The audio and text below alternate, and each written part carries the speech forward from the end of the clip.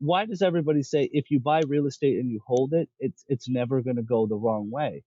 And typically that's because if you look, even when that cycle started way back here 18 years ago, and we went all the way up and then we pulled back, well, we're still higher here after the pullback than where we were when we started.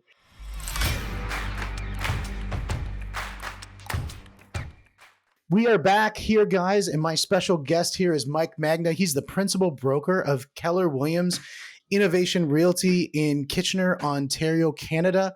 Mike, it's such a pleasure to have you here, to have your experience as a principal broker and a real estate agent in the industry for a long time. So thank you very much for joining us.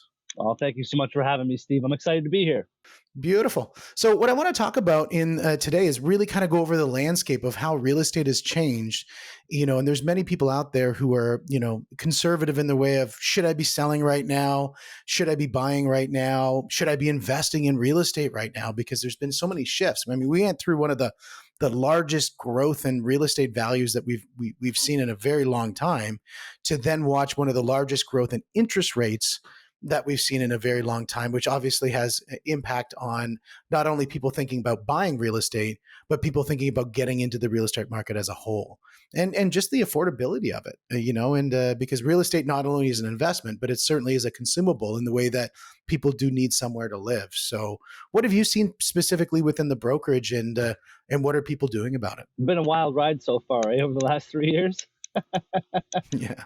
I mean, we've seen pretty much everything, like you said. Biggest spike followed by a bit of a decrease. Interest rates, we've never seen this in history where we've seen this many increases this fast. So it's definitely got the market kind of topsy-turvy. If you like roller coasters, it's been a fun one. What we're really seeing out there right now is, prices they've peeled back obviously from the peak from spring of 22, end of February, first week of March. That's when we really hit our peak. Here in this region, our average property, average single detached home was in the neighborhood of 1.12 million, I believe, back then. And now we've hunkered back down to a little over 800,000. We've seen the rise followed by the pullback, and I do believe when you look at real estate, it's usually, if you look back over the last 60, 70 years, we have about an 18-year cycle in real estate. We got about 4 or 5 years where we have a slight increase, relatively steady, and then we have a small pullback for about 6 months to a year, followed by the boom. Now, anybody who's been around since 2017 in this business, you've been a part of the boom, and that was a super seller's market, right? And that's actually a really interesting thing to talk about, because I mean, there was a stat that came out from the Auditor General a little while ago that talked about the years of tenure of real estate agents, and I'm going to probably misquote it, but it said something around, it was like 50% or 60% of the real estate agents that are operating today, have a tenure less than 5 years.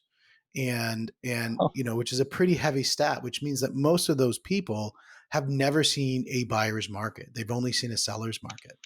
I would venture to guess it's actually larger. I mean, I think you're sitting around only 85% of agents make it through 2 years. But I Mm. can say with certainty, there's a lot of agents in this business right now that have no idea what real estate transactions look like when it isn't just, can I throw the biggest offer possible firm and see what happens. I've been, yeah. So like I've had the luxury of being around for something very similar to where we are now, not necessarily the same landscape. I mean, how can anything be the same landscape given what we've just been through here with these Oh, interest rates? absolutely. This is brand new to all of us. But what we're seeing though is, you know, when we talk affordability, Steve, and you being the principal broker with Real Approved there, you would understand more than most. I often talk about affordability with the buyers out there today, where there's a lot of people on the sidelines, and they're saying, I want to hold, I want to wait, I want to see where interest rates go. Well, let me ask you a question, Steve. When interest rates come down, what happens to prices? Oh, absolutely. The inverse response. Absolutely. And so, And I think if you take that and you couple that with the 463,000 people, according to a report that came in from Mortgage Professionals Canada, Hmm. they said that 43,000 people came into Canada in the last 3 months. 463,000 Hmm. new to Canada in the last 3 months, Hmm. and Wow. it was like 200,000 in the last year. Right, and we're expecting about a So half a so million next year. yeah, and so we look at that number, and that number is staggering. Where they're all going to live, and if you're a builder right now, and you're saying, hey, the government wants us to push building, great. If it costs us $400 a square foot to build, and we can only sell it $300 a square foot, why am I putting a shovel in the ground? Is there a gap there? It doesn't make a There's lot of sense, and supply is going to be our issue for a long time to come. I'm not sure what it's yeah, something like 5.2 million homes we need across Canada to make this thing work. Southern Ontario alone, we're looking at like almost 2 million homes just to get us to a spot where we would be balanced again if rates were yeah. back to a sustainable level and everything was just kind of riding smoothly. I mean, I'm not in disagreement with where the rates are right now. I think it makes a ton of sense. The problem that I see is just like you said with builders not being able to build because we've got a false demand coming down. It's not like these people don't want a house or don't need a house. That hasn't changed. Mhm. That hasn't changed. One thing that's changed right now is the buyers are going pumping brake. Let's see what happens. Let's see what happens. Well, You know? I'm gonna respectfully disagree with you, Okay. and that obviously makes a good conversation. And so when I look at the rates right now, and I look at the rates proportional to the value of what real estate costs, Hmm. tied to what the average income is, this is Hmm. where we start to see where there's chinks in the armor of having interest rates where they're sitting right now. Is that if fine, we say that real estate moves inverse to interest rates, that's going to drive down the cost of interest, or drive down the cost of real estate. Hmm. Which again, if I'm a builder, I'm not going to build anything. So we're going to have a supply chain problem. If we bring down the rates, what it's going to do is it's going to, yes, we'll see a short term blip, I think, in real estate values. I don't think that they will skyrocket, because I think there's going to be this reservation now that's, going to be, I mean, let's face it. In my lifetime, I've never really seen a drop in real estate like what we've seen in the past year. And, in the time that I've owned real estate since Hmm. 2005, there's Hmm. been slight adjustments, but nothing material like what we've seen in the past year. And so I think the reservations people are going to have coming in, I don't think we're going to see people, going absolutely bonkers on real estate price. At least I hope that's not the case. But we need something in order for us to see a builder's appetite. We Hmm. need something where they can build at a cost, relative to what the cost of building is, with a surplus of profit, so that it makes sense for them to get into it, where it is also affordable for the buyer. Because right now, if you look at, say, something around a $700,000 or $800,000 purchase, you need a combined income, household income, of $186,000 to $190,000. And Hmm. that doesn't factor in if they have a car payment, some credit card debt, or anything like that. Nope. So, really, they're going to need an income of 200,000. Well, the average income right now is sitting around 86,000, I think, in Kitchener-Waterloo. So we're missing out on the income growth. I was watching CIBC analysts do a presentation where they talked about last year, year to date or whatever, there was an increase in incomes of 6% increase in incomes this year, which boggled my mind, because, as we see a lot of mortgage files come across the table, I haven't seen that in the buyers. But then I don't know if it was our conversation. I think it was our conversation where you corrected me and said, no, there's definitely an increase. It just happened at the minimum wage level, not at the buyer level, where the minimum wage went from, whatever it was, up to $15. And that's where it made the massive increase. So Hmm. all of the people who are not in the buying space are getting the bump, but the people who are in that, middle market, the middle class, is the one who's getting eaten alive, because they're not seeing an increase, but they're seeing an increase in their costs.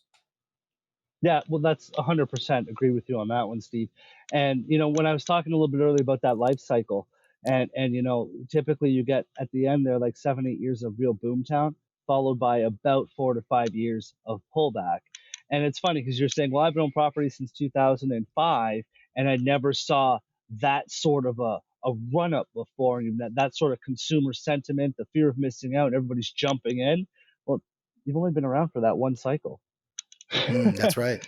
Right? Exactly. And this is typically what happens. And why does everybody say if you buy real estate and you hold it, it's never going to go the wrong way?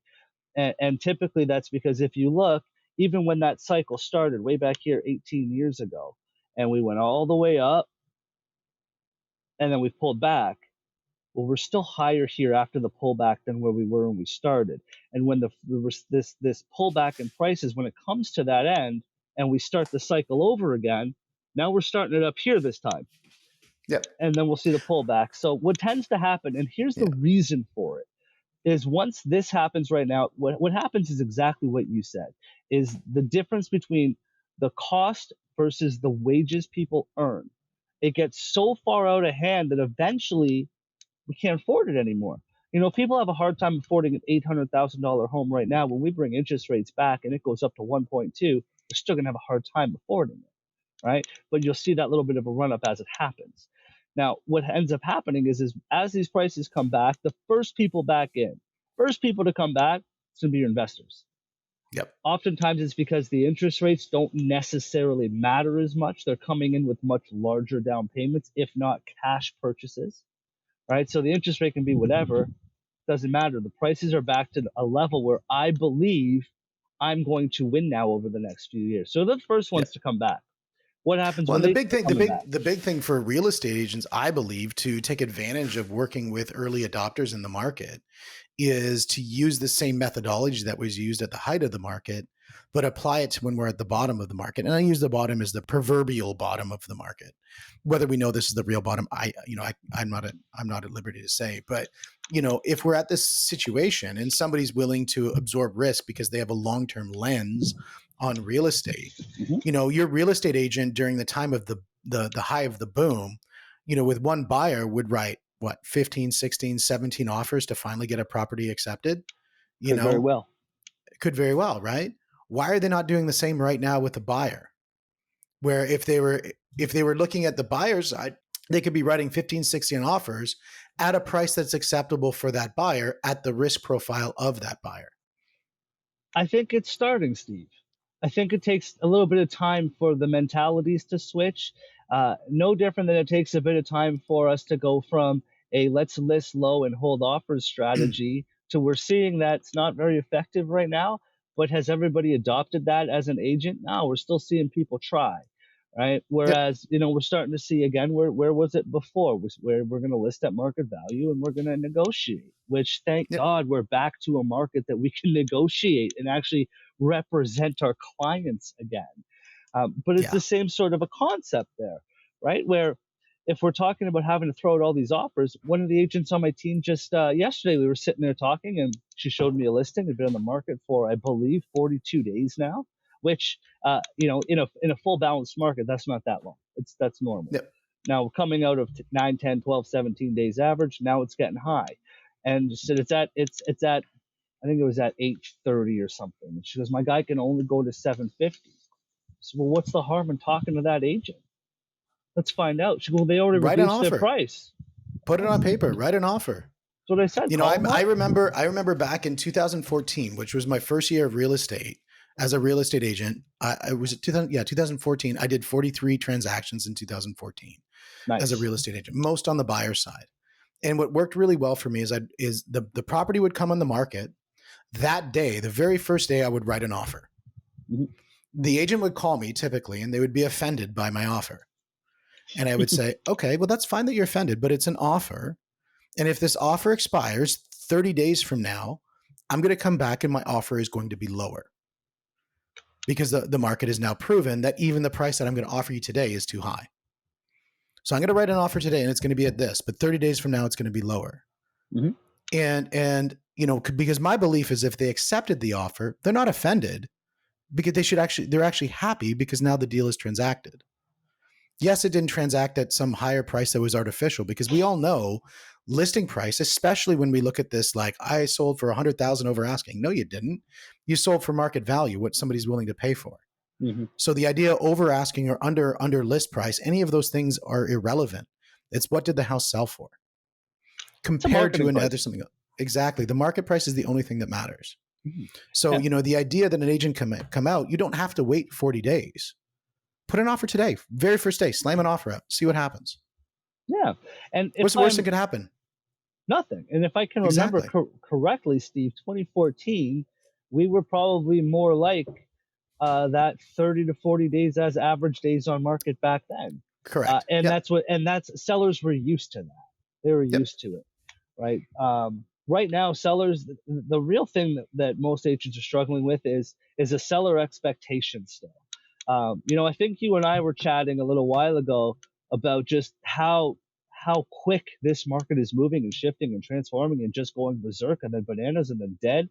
And it's hard for us to keep up with what's happening out there and how the market's behaving, let alone, you know, mom and pop's home seller, Yep. right? So a lot of the struggle right now is having sellers understand, well, here's where we are today, Yeah. right? And Well, a lot today, of the things that I think are impacting them are external to the real estate market, specifically in government intervention.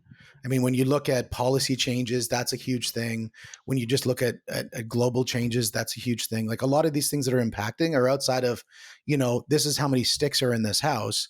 You know, this is how the proximity of the neighborhood, all these things that we normally think about when we think about real estate, you know, the bigger impact that's impacting it is the global initiatives. And so that's the thing that's hard for, I think, somebody local to resonate with. I would agree with you, and especially, I mean, we know that real estate, regardless, is a hyper local market. I mean, yes, we follow trends as an overall market will, but you know, one city is going to be a little bit different than the other. Yep. You know, our total real estate market is going to parallel a lot what happens south of the border from us. And it's not just the real estate that default; it's the economy as a whole. If you notice, whenever the stock market's booming, so is the real estate market, Yeah. right? Oh, totally. Right? Totally. The markets tend to follow each other around, and that's just the economy, right? When it's up, it's all up, and when it's coming backwards, it's all coming backwards, right? Absolutely. And so when sellers are sort of hearing what's happening right now, they're still not totally equating that. How is it that only 6 months ago could have got another $100,000 for this property? Like that's a lot of money in 6 months. Well, I think it goes down to the borrowing capacity of the buyer. I mean, everybody's buying leverage typically, right? Well, And when the cost of funds has gone up dramatically, the affordability goes down, which invariably affects the price. well, You know, if 100%. if it was an under leveraged, you know, if you could not leverage real estate is only holds its value, and it can only sell the way it sells because it can be leveraged. Hmm. If it could not be leveraged, you know, real estate would sell for a fraction of what it sells for. Well, yeah, I mean, so would cars. Any big Absolutely. any big Anything. ticket item, if I need to borrow money for it, it's only worth what somebody's willing to lend me to buy it. That's right. Exactly. If I could only buy anything with what's in my pocket, actually, you know what? That would be nice. Let's go shopping for houses with just what's in my pocket. Make a killing. That's right. Right? Well, it's definitely been great chatting with you, Mike. I want to continue this conversation. I think we need to do this on a very frequent basis. There's so many topics we can talk about. I know the one thing you've been following is that big thing happening down in the States with the National Association of Realtor and all of the fun stuff with that. And I definitely want to have another Yeah, let's chat do around that. that Let's do and that. get into those things because I I'm think gonna I'm gonna there's I'm gonna mention it quick just so they're ready for the next one. There's a bunch of lawsuits happening right now in the States over buyers commissions. And it's not just in the States. We've got the same thing happening right now. There's a class action suit against Korea on the TREB board. So yeah, we can definitely talk about that. There's a lot of interesting things that can be coming down the pike. Beautiful. Well, I really appreciate that, Mike. And guys, thank you very much. This is the Money Mindset Mentoring Podcast. We've got Mike Magna of Keller Williams Innovation Realty out of Kitchener, Ontario. And truly a pleasure to have you on the show and looking forward to having you on the next one. Thanks for having me, Steve. Thanks, Ben. Bye now. Bye.